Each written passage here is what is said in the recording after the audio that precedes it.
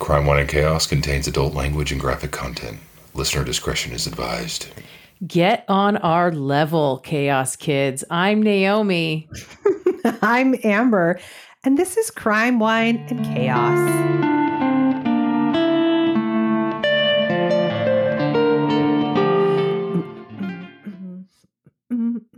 Hi, What's sister. our level? Am I there? Can I be there? Hi. You're always there. You're always there. I don't know, sister. I don't know about today. I don't know what level this is, but one of the 9 levels of Dante's Hell. I don't. Yeah. I warped like and I'm in the da-na-na-na-na. I'm in there. Yeah. Mm-hmm. Oh. Well, what's going on? Oh, well, let's see. We had our company holiday party today, and we do an ugly Christmas sweater contest, and I did a full-on ugly Christmas ensemble. I got fucking third place, and I've got some bones to pick with that. You feel like you should have gotten first? No, I mean, first place was pretty great, but I'm just mad that somebody thought of something better. So, there was that. That was the highlight of my day. What about you? Oh, it's been a weird day. And also my dryer broke. Ew. No. You always find out that the dryer or the washer doesn't work anymore after there's a whole load of wet clothes. You know what I mean? Yeah, it's fine. I hang dry a lot of my clothes all the time anyway, but not all of the load was going to be hung to dry, but now it is. It is. Sister, my condolences. Yeah. So it's annoying. It's annoying. I mean, I'll be fine. It was just one of those. Yeah. No, I will. I will be fine. I will be fine. I would be so fucked if somebody just plopped me in the wilderness somewhere. Our dishwasher broke for 3 days last month, and I was like, I'm basically fucking Amish right now. Oh my God, sister. We grew up without a dishwasher. We were the dishwashers. I know. I was like, what are we doing? I can't do this. This needs to be fixed now. Wow, sis. I know. You know, when civilization inevitably collapses at the end of, capitalism, you will be one of the ones who doesn't make it. It's true. We talked about this at the party. Remember, we had that whole conversation at the party that one when day? Everybody chimed in unison that Amber would be the first to go. Who would you guys eat first or something? No, it was who did we think wouldn't make it? And everybody agreed it was you. Everybody agreed it would be me. You know what? Unanimous. That's rough. You're not wrong. You're not wrong. Marissa said she'd go out hunting, and I believe her. No, Marissa would absolutely bring back food. I feel like I would make it fairly long. I've got I'm scrappy, I'm scrappy. I'm gritty. Mm-hmm. I've seen not some me. Shit. I would just lay down and die. I'd be like, fuck it. Mm-hmm. Oh, what are you drinking? Thank you for asking. I'm still polishing off that same thing I think I was drinking last time, the Colossal Red, the Caso Santos Lima. It's the last little bit. Lima by way of Kirkland's signature, of course. Correct. Yes. You've got a good memory, sister. Mm-hmm. Wow. Shit. Sometimes. It depends on what it is. I don't remember the important things. Oh. You remember exactly the wine, even though you don't drink wine? That's right. That'll come in handy. Yeah. That'll come in handy, especially when we're trying to make it after the fall of civilization. Sister, do you have a crime for me today? I sure do. This is the Christmas Eve episode, isn't it? That is correct. You have Christmas crime for me? I do, and it's terrible. Oh, Merry fucking Christmas, you guys. Mm-hmm. You filthy animals. Okay. Are you ready? As ready as I'll ever be. Okay, great. So it is December 19th, 2007. Right outside of Minneapolis, Minnesota, is a quiet suburb along the Mississippi River called St. Paul Park. Okay. I never know. I'm following along so far. Okay, so far so good. Wow. Whew, it's going to be a long night. Okay, so it's pleasant and pretty, and there's not a lot going on there. But Christmas is a big deal in their community. They do like, everybody decks out. There's like a little Santa comes in like the town square. It's a whole thing, right? Okay, I got a tangent real quick. I was at Bellevue Square Mall the other day. Why did you do that to yourself? Because somebody whose company I enjoy said, meet me at this place. And I said, sure, I'll meet you at that place in Bellevue. And it wasn't until I was like looking it up on my phone and leaving my house that I realized that I was going straight into the heart of the empire in the middle of Christmas season.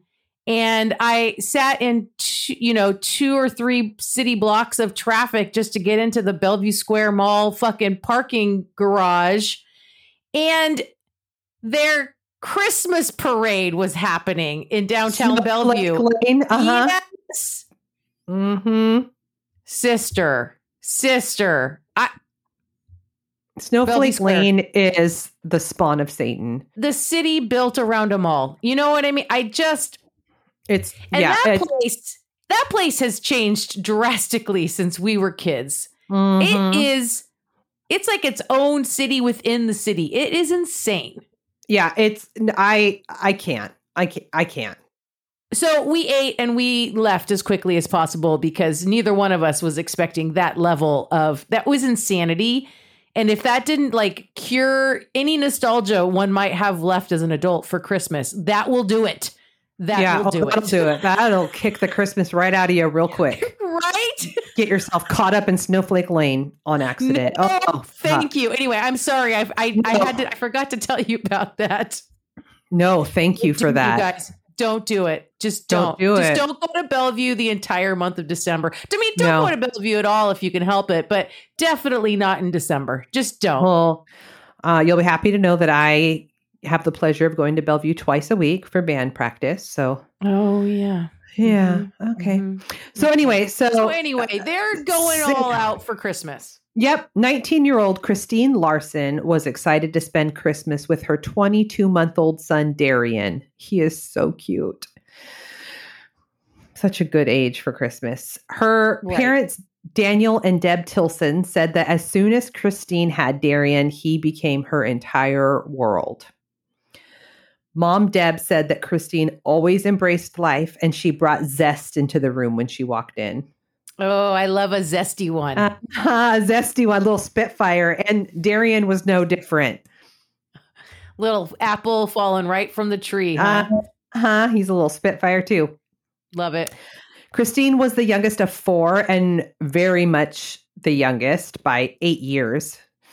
And she was everybody's baby in the family. Yeah, that's like a late in the marriage oopsie daisy. I don't know. Love it though. Yeah, she was everyone's baby. She was a little spark who lit up everybody's lives. She was gregarious and a caregiver. So Darian's dad is 21-year-old Zachary Matthews. He's very active in Darian and Kristine's life. Zachary and Kristine lived with Kristine's parents throughout her pregnancy, and Deb and Daniel said they loved Zachary like a son. Mm-hmm. So Christmas was also a big deal in their home, and one of the many traditions was getting together and baking Christmas cookies.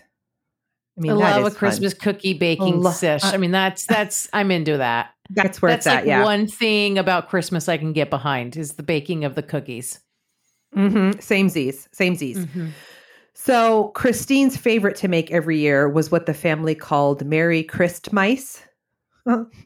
They were like little mouse-shaped cookies made out of candy. Oh my God, that's adorable. Okay. Merry Christmice. Mm-hmm. Mm-hmm. So it's a few days before Christmas 2007. Deb and Kristine have plans to get together and do the Christmas cookies. They're going to have dinner together and then bake afterwards. So Deb gets all of the ingredients ready. But as 6:30 rolls around and then 7 o'clock, she's getting concerned because Kristine still wasn't there. Oh. Mm-hmm.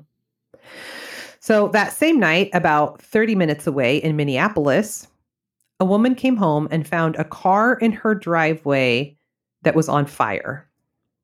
Shit. Mm-hmm. In her Some own driveway. random car. Mm-hmm. Yeah. Welcome home. No shit, right? Spooky. A call comes in from someone in the neighborhood reporting that there is a car on fire. And the caller says, I have a fire extinguisher. I'll try and go put it out. But as the neighbors are trying to put out the car fire, they make a horrible fucking discovery in the back seat. Oh, no. Yeah. So a few minutes later, the same neighbor called 911 again. He explains that he just called about the car fire, and he says there is a dead person inside the car. Oh, God. Did you ever watch I think it was like a 5-part series on Oxygen about, her last name escapes me now, Jessica from Mississippi? She was killed in walking out of the woods on fire.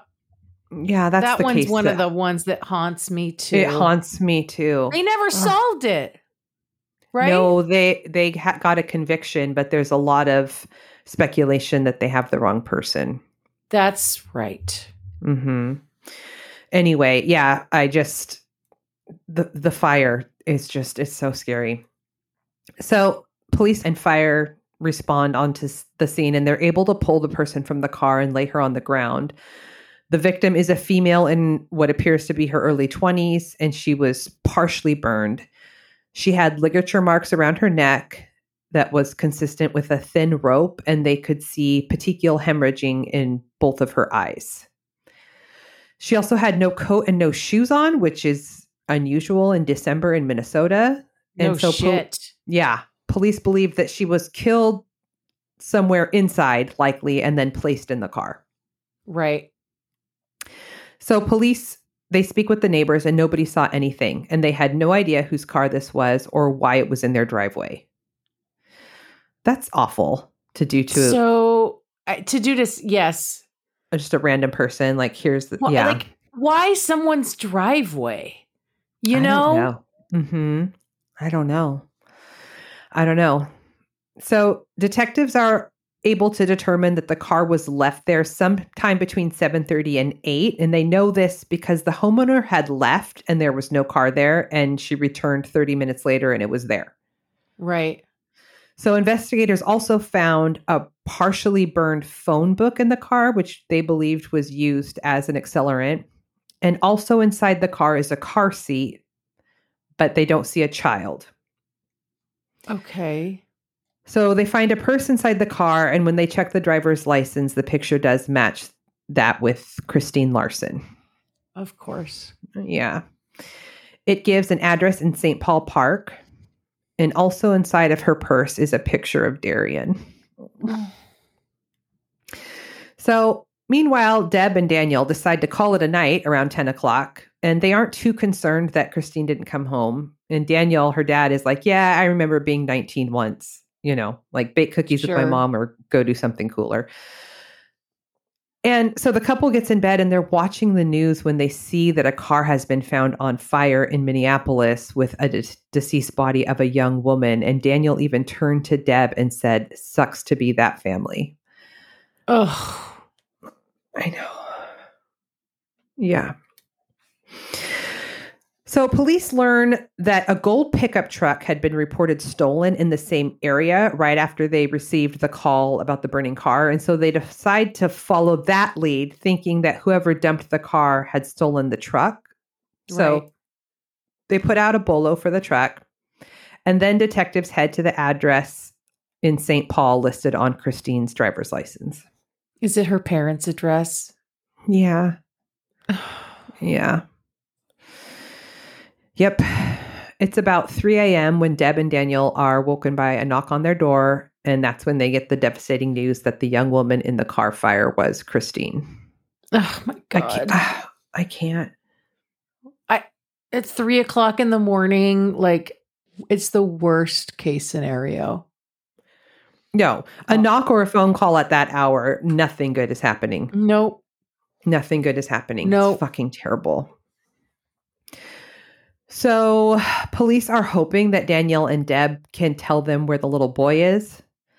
So Deb called Zachary while the police were sitting there and found out that Darian was with him and that he was fine. And Zachary says that he and Kristine had plans to go Christmas shopping for Darian that afternoon and that Kristine never showed up. So that is when Deb tells Zachary that Kristine has died. She said that Zachary started wailing and asking why and who had done this to her. So Deb makes arrangements for Zachary and Darian to come and stay with them before getting off the phone so she can continue to, provide information to the detectives. Okay. Does he pull up in a gold pickup truck? No. Yeah. We're here. No. God. So Kristine had just finished school and was looking for a new job. She didn't use drugs or drink, and her entire life was centered around Darian. Deb tells them that Zachary and Kristine were no longer a couple, but Zachary was still considered part of the family. They had lived together for a short period after Darian was born, but Kristine had decided to end the relationship and move back in with her parents. Deb said that what Kristine had told her was that Zachary wasn't ready to grow up and be a family man. He wanted to have parties and flirt with other women, and that was not the vibe for her. So she was like, yeah, I'm taking Darian and I'm going back to my parents' house. I mean, okay. So Zachary had moved on and had his own place in St. Paul, and Kristine had also moved on, and it seemed like the two had a healthy co-parenting relationship. Deb says that the last time she saw Kristine was at 1:30 that afternoon. She was giving a friend a ride and dropping her off at the convenience store close by and then heading to pick up Darian for the Christmas shopping, Zachary and Darian for the Christmas shopping. Right. So police are able to get CCTV footage from the convenience store and they see her drop her friend off. Then she goes inside the store and makes a purchase. And she's like smiling and laughing and having a conversation with the clerk, which is like so sad, Yeah. Then she gets back in her car and leaves. And she makes a left turn towards St. Paul. And it was around 2:15 p.m. Then detectives get a call that stolen pickup has been found. It was abandoned and empty, so police had it impounded and placed into the forensics garage to be dusted for fingerprints and DNA. Later that day, after talking with Daniel and Deb, the police bring Zachary in for an interview, and Zachary said that Kristine was supposed to pick him and Darian up around 2 to go Christmas shopping, and it sounded like it was like a Toys for Tots kind of thing, like for underprivileged kids. So Zachary and Kristine wanted to be able to get Darian a few more gifts that way. And when Kristine didn't show up, Zachary couldn't get a hold of her. He said he got on a bus with Darian and went without her. He said he got on the bus around 3, arrived at the event around 4. He said he wasn't there very long, picked up some gifts, left between 4:30 and 5, and was home by 6:30. And he said that he was home with Darian for the rest of the night. When they ask him about his relationship with Kristine, he tells them that she ended things because she wanted him to get it together and says that he missed her a lot, but he was okay with their current situation. He said that Kristine had said that there was no way to know what the future holds, and basically each of them should focus on their own growth and taking care of Darian. All sounds good. I'm skeptical. Oh, one of the detectives speaking to him said that he was a little concerned with how Zachary had said that he loved and missed her and yet didn't seem to be as emotional as you would expect someone to be. But this detective also said that he has learned over the years that people grieve in all different ways and that Zachary answered all of his questions. And so that was all that they needed from him at that time. So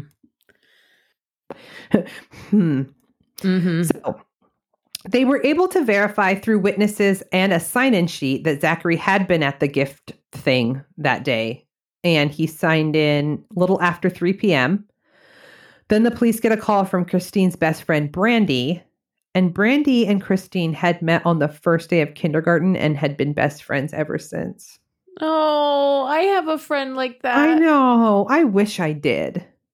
I gotta find one. Let me go. I love my bestie from the first day of kindergarten. I love her too. She's funny. Mm-hmm. So she tells investigators that Kristine had been seeing a new man named Derek. And this was the first person she had dated since Zachary, and she was really excited about it. Okay. So when the police try to contact Derek to speak with him, they find out that he hadn't shown up for work that day and he was missing. Oh. Mm-hmm. They also get the autopsy reports back and learn that Kristine died by strangulation and the device used was a shoelace and it was still on her, but it was like so embedded that at the time they couldn't tell. It just looked like a ligature mark. Oh, Jesus Christ. I know. And she also had blunt force trauma to the head. Mm-hmm. So police are finally able to track down Derek, and he agrees to come in and talk. He says that he was so distraught about Kristine's murder that that's why he left. He seems to genuinely care about her and appears to be really upset.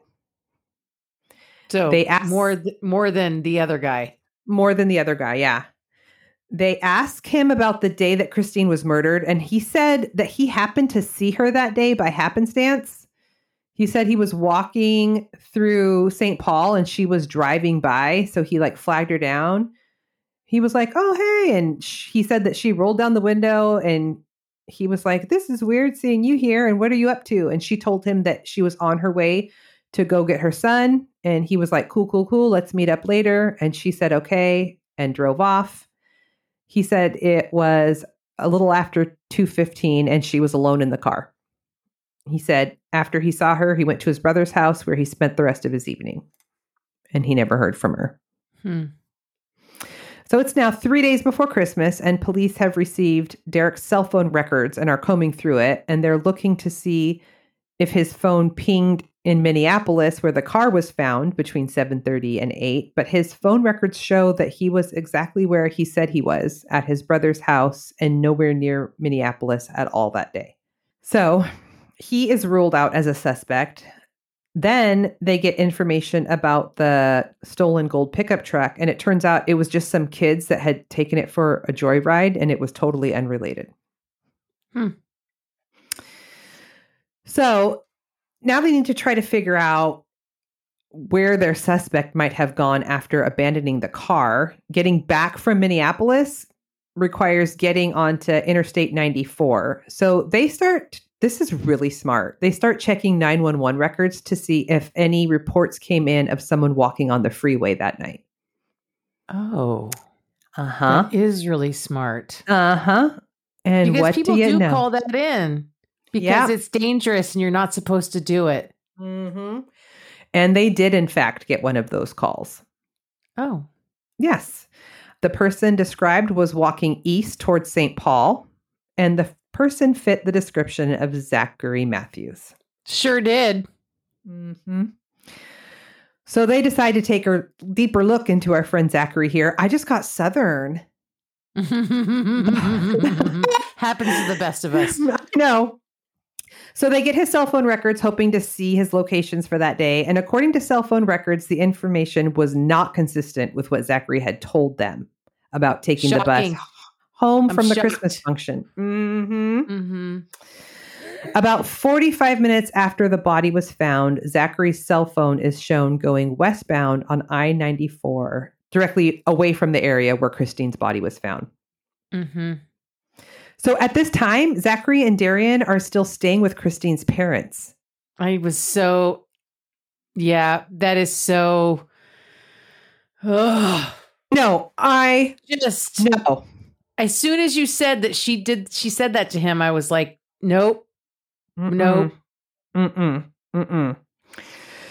So while he's there, they get a search warrant for his apartment, and inside they find a blood smear on a post. It's like a load-bearing wall between the kitchen and the dining room, Right. And it looked like someone attempted to wipe it off. And it's a weird place for there to be blood unless the post was used to bash someone's head against it. They also find blood spots on the mattress and on the bedding. In the hall closet, they find a 4-page letter that Zachary had written to Kristine and never sent. And they learn that Zachary was extremely distraught about the ending of their relationship, contrary to what he had told them. And they always are. Oh, I know. It was like, I love you. I need you. I can't move on. Like, please don't leave. Right. Okay. Yeah. They also find several phone books, which I guess is, like the phone book in the car, which isn't Are we that talking weird. about like Yellow Pages phone books? Yes. Uh-huh. Like, this is 2007. So I guess some of they still kind of existed back then. And also in one of Zachary's shoes, he is missing a shoelace. Oh. Yeah. So the blood evidence is sent in for DNA testing, but until they have those results, they knew that they didn't have enough to charge him, and that could take months. So they bring Zachary back in to talk to him, hoping to get a confession. Sure. So they call Deb and Daniel's house because they have to get a hold of Zachary. And Deb and Daniel answer the phone, and both of them like have their ears up to the same cell phone. And Zachary's like 15 feet away from them while the detectives are telling them, we think it was Zachary. And so they have to like do their best to like totally play it cool and like be chill. And they just tell him that, oh, they have some more questions for you. You need to go down there. I mean, oh my God, can you? No, I can't imagine. Fucking chills. So it's Christmas Eve, and Zachary goes to the police station to be interviewed. He maintains the story that he originally told them for about 3 hours.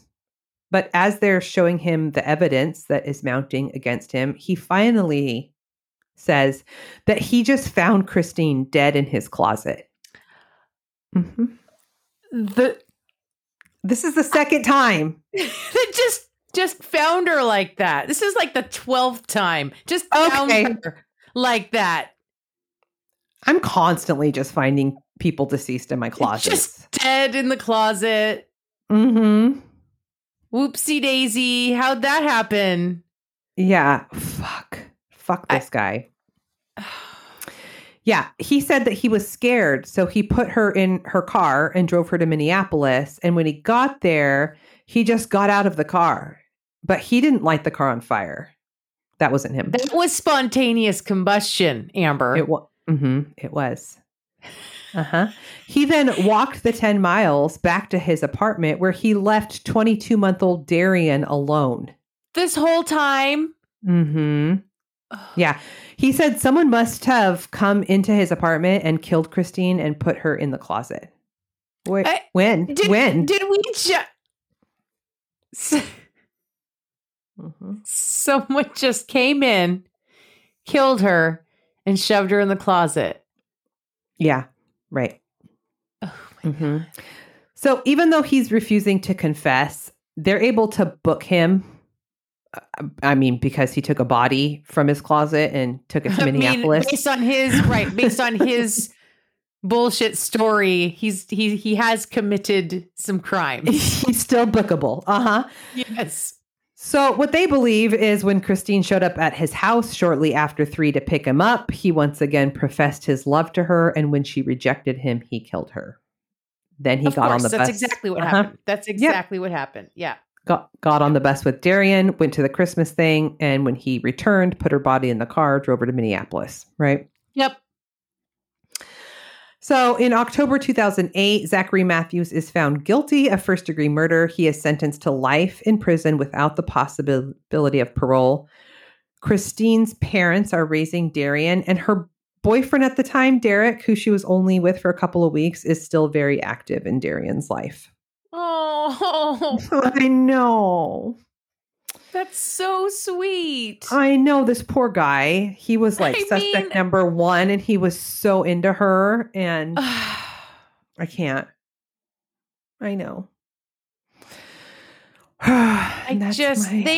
They're never creative about their stories, and it's always like, I got scared, so I did something horrendous to a dead body.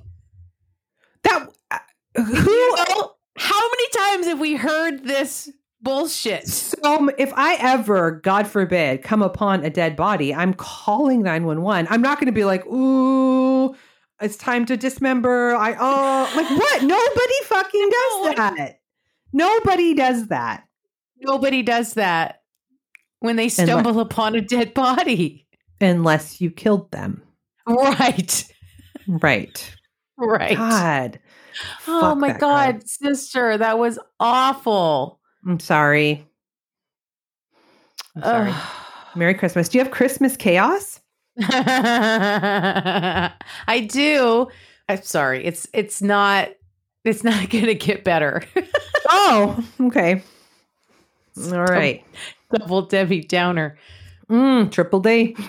Mm-hmm. Okay, we're going to head back to the early 20th century and the labor fight in America.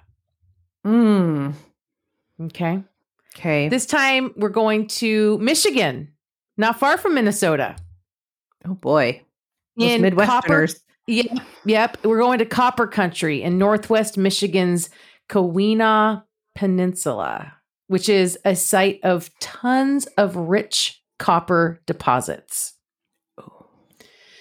So, in the early to mid 1800s, the copper deposits in Michigan were discovered by the colonizers, the French and the British, which turned into an official exploration and a report about it that made its way back to Great Britain, particularly the area in Great Britain known as Cornwall, where copper was mined as well. The report literally said the copper in the Keweenaw Peninsula of Michigan was richer and more easily reduced than the copper being mined in Cornwall. And so a copper rush began, bringing in a wave of settlers in the area looking to get their hands on that copper and make a killing. So over the next 5 or 6 decades, a copper mining industry was established. And this area in Michigan became the first major copper mining region in the U.S. Okay. Most of the early successful mines were operated by Cornish miners who came over from Cornwall.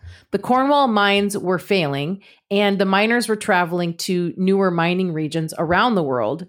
But that meant that they brought with them a system of mine operations based on contracts. So in this system, miners formed working groups. Normally, this was like family members, and they contracted with mine operators to do specific jobs in the mining process. And they were paid by the cubic fathom of mined rock they extracted. I suppose a fathom is a measurement. Don't ask me how much a fathom is. I can't even fathom what that is. I have no idea. This is based on the rates set in their contracts, right? This is how they get paid. So, but the miners that pulled the rock out of the mine is only one part of the job, right? Then there are what they call trammers, and their job is to take that rock and load it up into a tram, like a tram car that pulled the rock out of the mine. And trammers were not paid on a contract, and they were basically considered a lower class worker than the rock extractors. Okay. Right? The process traditionally of operating these mines in the Cornish way was with a 3-man team drilling the mines. But this was a very labor-intensive process with these 3 men. 1 man would hold a steel drill, while 2 other men took turns hitting the drill with sledgehammers. Jeez. Right? Around the 1870s, mines started looking for more efficient systems within the mines, and so they moved to a 2-man drill where a mechanical drill operated with compressed air was used. This, of course, required 1 less man to operate, thereby saving on the cost of drilling labor. By the 19-teens, mines started replacing the 2-man drill system with the 1-man drill. But this broke apart the whole historical family mining teams and left some miners unemployed and bringing in less income to a family. Right. It was also much more dangerous since the 1-man drill system meant these miners were operating alone. Any accidents that happened were likely to go undiscovered until many hours later, where the 2 or 3-man systems meant there was always someone nearby to help if an accident did happen. In fact, the 1-man drill was known as the Widowmaker. Oh my God. I think I've heard that before. Is it still technically the most dangerous job in the world? Mining? I mean, it's one of them. Yeah. Oh, I can't even imagine. Oh God, no. It's right up there with like commercial fishing in the fucking, off the coast of Alaska or something. No, thank you. Mm-hmm. So also by this time in the early 19-teens, miners usually worked 10 to 12-hour shifts and had one day off per week.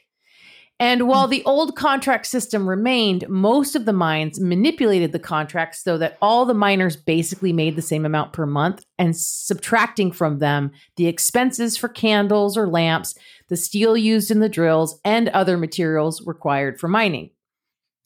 And extracted from their pay? Mm-hmm. And there, of course, was also child labor going on in the Michigan mines. Mm-hmm. And then there were the mining towns themselves that looked and operated just like the company towns that we've covered on the pod before. Mm-hmm. The early mines in the Keweenaw Wilderness were basically in the middle of nowhere. There weren't any towns close by to keep the towns supplied. And so the mines provided all the services themselves. Mm-hmm. Most of the mines provided housing and schools, along with doctors, hospitals, and even constructed the roads. But the thing is, housing was assigned based on a bias toward the, quote, skilled laborers, which trammers were not included in, as well as bias towards men with families as opposed to the single men. And most of the houses were also given to favored certain ethnic groups, typically the non-immigrants and Cornish men, like the white people. Oh, of course. But along with being given these things, miners were expected to follow a code of conduct, meaning that if they fought too much or drank too much or acted in any way that the mining companies deemed improper, they could be fired at any time. And as we know, getting fired from a company that owns the town means that you also instantly lose your housing. Oh my God. Oh my God. Don't shit where you eat. Don't shit where you eat. Oh, you know that there's been talk of like bringing back, like there's some companies talking about, building company towns, acting like this is brand new and it's never been done before in the United States. Didn't Microsoft do something sort of like that? I feel like I saw a news article not that long ago about some corporation doing this shit.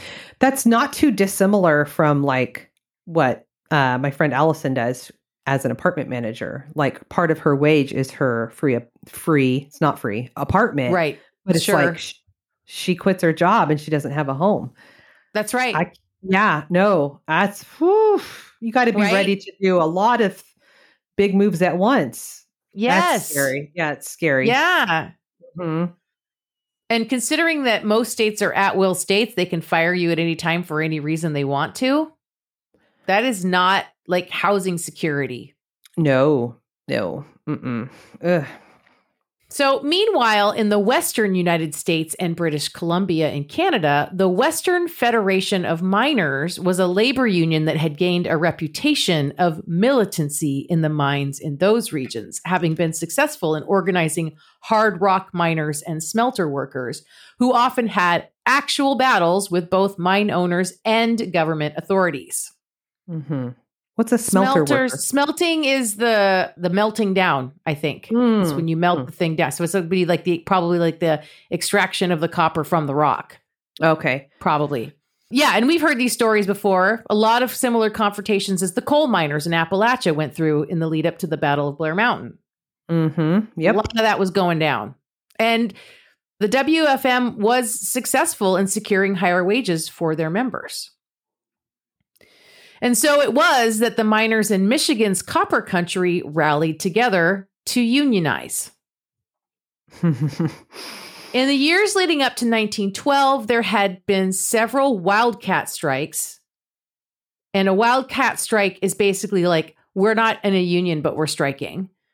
And okay. But they had only been like at individual mines, like a mine here and then a mine there, right? Like, basically it was just like a group of miners at a mine were like, fuck this, and went on strike, even though they didn't technically belong to a union. Gotcha. Okay. And they only involved like one group of workers, usually the trammers, who were paid less than the miners for their physically intensive work, right? Mm-hmm. And of course, the mine owners hated the unions, but Western Federation of Miners came in and organized in Copper Country anyway. Good. Mm-hmm.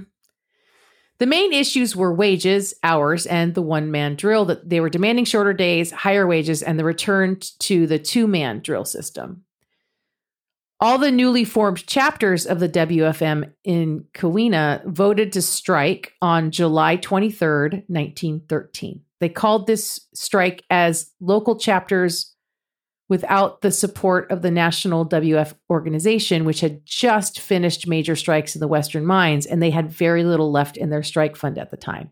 So they basically were like, we're organized, we're unionized now, we're striking. And the WFM wasn't technically like there with them saying, yep, we're going to do it. But because they had just finished striking big time in the West, and they didn't have a big strike fund ready to support another strike. Mm-hmm. But because unions are fucking awesome, the WFM began collecting donations and fees from its members to support the Copper Country strikers. Mm-hmm. As soon as the strike in Copper Country started, almost all the mines in the area shut down. Mobs of strikers blocked access to mines and held daily parades to boost morale and show their strength. And just as with the coal miner strikes in West Virginia, the same tactics were pulled in Michigan to shut down the copper mine strikes. The mine owners got together and they asked the governor of Michigan to bring in the National Guard troops, which he did. And that led to many confrontations, some of them violent and deadly, between the troops and the striking miners. Jesus Christ. Is this really necessary to bring in the National Guard? This is America. Oh, yes, it is. My God. This is what happens when the lower classes try to stand up for themselves. Mm-hmm. The mines pulled together enough miners who were willing to tear up their union membership cards and imported workers from other states and even other countries to be operational by August of 1913, even though they were not operating at full steam. Regardless, as the strike wore on, the striking miners were struggling to get by. The WFM was running out of money fast and unable to support the strikers and their families very much. And as a result, a good number of the families actually left the area completely, looking for work in other areas with growing industrial centers like Detroit and Chicago. By early December of 1913, the Copper Country strike had been going on for almost 5 months and was weakening significantly. On Christmas Eve, December 24th, 2013, the Women's Auxiliary of the Western Federation of Miners put together a Christmas party for strikers and their families. Headed up by Annie Klemick, who was a union leader and a wife to one of the protesting miners, she got the union and many local people in the area to donate gifts for the children and funds for the party supplies. She gathered hats and mittens and toys and fruit and candy for the kids, knowing that was the only way most of them would get anything for Christmas. God bless these ladies. Mm-hmm. The party was held in the upstairs ballroom of the Italian Hall, which was a building in Calumet, Michigan, owned by a mutual benefit society for Italians. The party had high turnout. Hundreds of families attended, including a bunch of the children of the striking miners. They were all packed into the ballroom and having a proper Christmas party. An estimated total of around 700 people showed up. Uh-oh. At some point during the party, late in the afternoon, an unknown man, someone no one in the hall recognized, walked in and yelled, "Fire!" Fuck this guy. This, of course, caused a panic, and everyone at the party started running for the only exit that they knew about, which was one steep and narrow staircase down to the first floor. There was one poorly marked fire escape on one side of the building and ladders down the back of the building that could only be reached by climbing through the windows, but it's clear that no one in attendance knew about these alternative exits, and everyone was trying to get down the stairs. God, I just did this training at work about like, this is common, like human thought process every time. And looking at those stupid like emergency routes and nobody does that. Nobody does it, but it will happen every single time that there's all these other exits, but people only know the way that they came in. And then you remember we were talking about this during the MGM Grand Fire, right? When how all the hotels now have that map and you're like, I don't even look at it. I can't read it. Yeah. People don't look at it. Yeah. Fuck. Right. But that's what will happen. Then you bottleneck and you get a stampede and yep. Is that what's happening here? Okay. Yep. So what happened was all these people jammed into the stairwell and ended up piled on top of each other, unable to get out. It is widely believed, although it cannot ever really be confirmed, that someone or someones held the door shut at the bottom of the stairs, preventing anyone from getting through the door and contributing to the bottleneck effect. Oh. One resident of Calumet, Al Harvey, along with his friend Joe Cadell, who was the chief of police in Calumet, heard the cries coming from the hall a few blocks away and ran to help. Al described the scene like this. The hallway was jammed clean from the top to the bottom. There they were, jammed in there, one on top of the other. I have never seen anything like it. And these men, along with others, literally dug the partygoers out of the mess that had accumulated at the bottom of the stairs. Oh. The stampede would take the lives of somewhere between 73 and 80 people. The numbers were never fully confirmed, and there were conflicting reports on the total. At least 59 of the victims were children. Oh, no. Was there even a fire? No. Okay. What the fuck? Calumet was devastated by this tragedy. I found a website full of historical pictures from the time. I'm going to include the link in the notes. It said that the funeral procession drew thousands, stretching from the town all the way to the cemetery 2 miles away. Oh. In the aftermath of this tragedy, all kinds of narratives would be pushed. One of the narratives was that the doors at the bottom of the stairs opened inward, and that when people got to the bottom and others were pushing against them, the doors were prevented from being open. But all the photos of the doors suggest a double set of doors with both doors opening outward. Mm-hmm. Everyone on the side of the striking miners and their families believed that it was men from Citizens Alliance that had stood at the doors and held them shut, and that it was one of those men that yelled fire in the first place. Citizens Alliance was an anti-strike group who supported mine owners and bosses. Mm-hmm. They, along with men from Waddell Mayon Detective Agency, were hired and utilized by the mine owners to basically harass and bully striking miners. What the Chaos fuck? Kids might remember the Baldwin Felts Detective Agency, who had quite the presence in West Virginia during the striking of the coal miners and the kind of violence those men brought to bear in order to intimidate and control the coal miners. The Waddell Mayon Detective Agency was the exact same kind of group. The kind of group that kills children on Christmas Eve? That's right. Okay, cool. In support of business owners, Amber, business owners. So while in the ensuing investigations into the tragedy, no one from the Citizens Alliance or Waddell Mayon were charged, plenty of people laid the blame at their feet. The coroner's inquest questioned non-English speakers in English and forced them to answer in English, and most witnesses were not asked follow-up questions. And a bunch of the people called to testify didn't actually see what happened. It sounds like the strikers and their families were mostly immigrants that didn't speak English, and they were upsetting the business class because they were striking, and ultimately no one would take any blame for this massacre, as it would later be referred to when famed folk singer Woody Guthrie wrote a song about it. Oh. It's called 1913 Massacre. Mm. In early 1914, a subcommittee of the U.S. House of Reps came to Copper Country to investigate the strike, and they took sworn testimony from witnesses. 20 of them testified under oath with interpreters, and 8 of them swore that the man who yelled fire was wearing a button on his coat for Citizens Alliance. God damn it. The common sentiment in the community was that Citizens Alliance was somehow to blame. Yeah. This is where it gets... A relief committee made up of Alliance members collected $25,000 to help the families affected. Oh, did they? They did. Hmm. The families refused their money. Oh, good for them.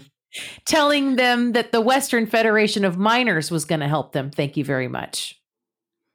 Were the Western Federation of Miners like, cutie, we're out of money. Remember we told you? Well, the Alliance members who served on that relief committee supposedly found out that the president of the WFM had told the families to refuse those funds. Oh, good. Good. They visited the WFM president at his hotel in Hancock. The Alliance did, Citizens Alliance. They visited him at his hotel in Hancock, shot and kidnapped him. Oh, that fucking took a dark turn. Put him on a train with instructions to leave Michigan and never come back. They kidnapped a union president and put him on a train and said, "Get the fuck out of here."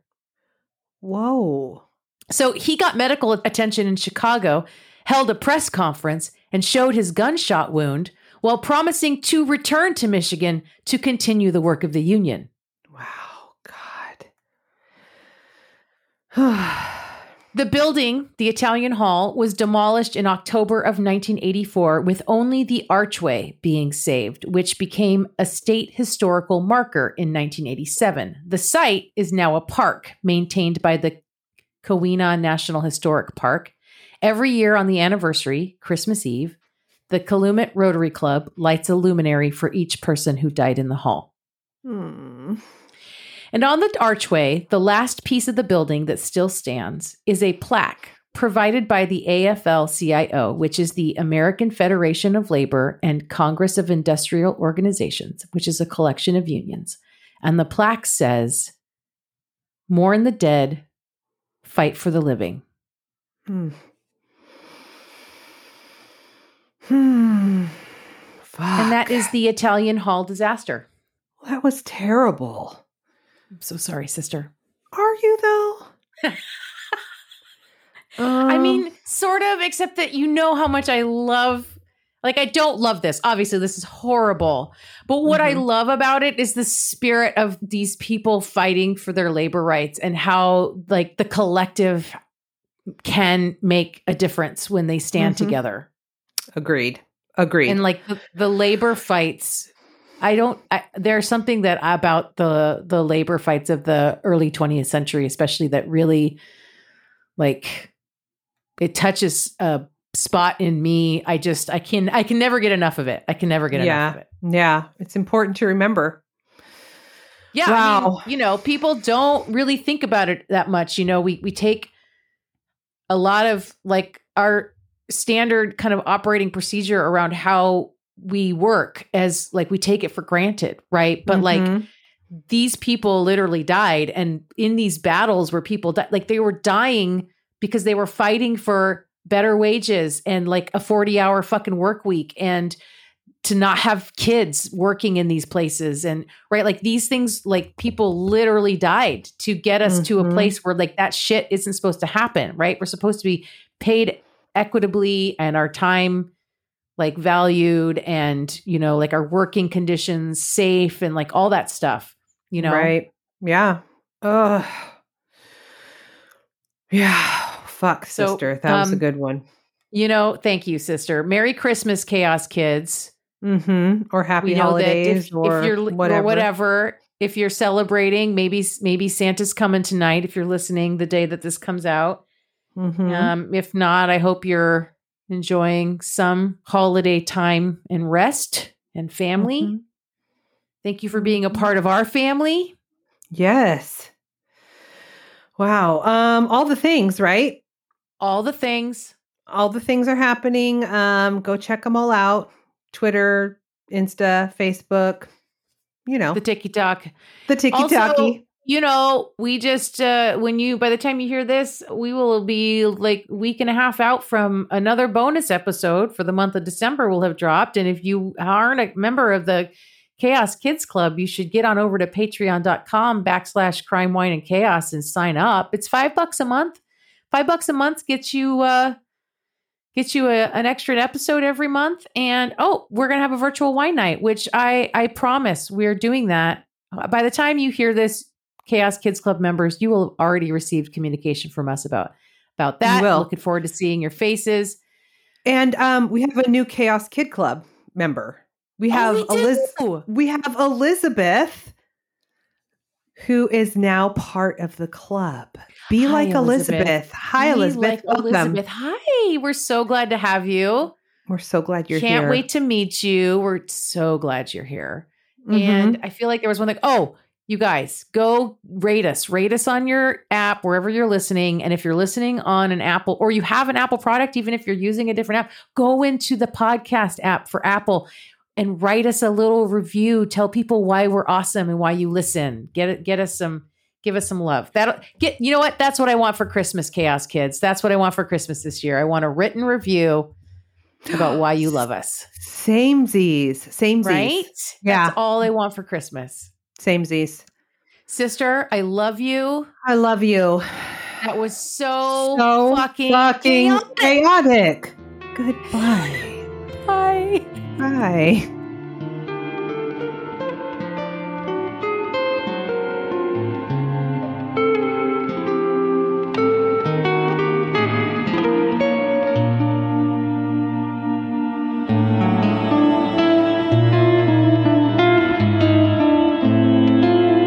Crime, Wine, and Chaos is produced by 8th Direction Records. Artwork by Joshua M. Davis. Music by Paul Abner. If you would like to support the show, you can visit our Patreon page at crimewineandchaos.com/Patreon. Cheers. We've heard these stories before. Smelter workers. What are smelter workers?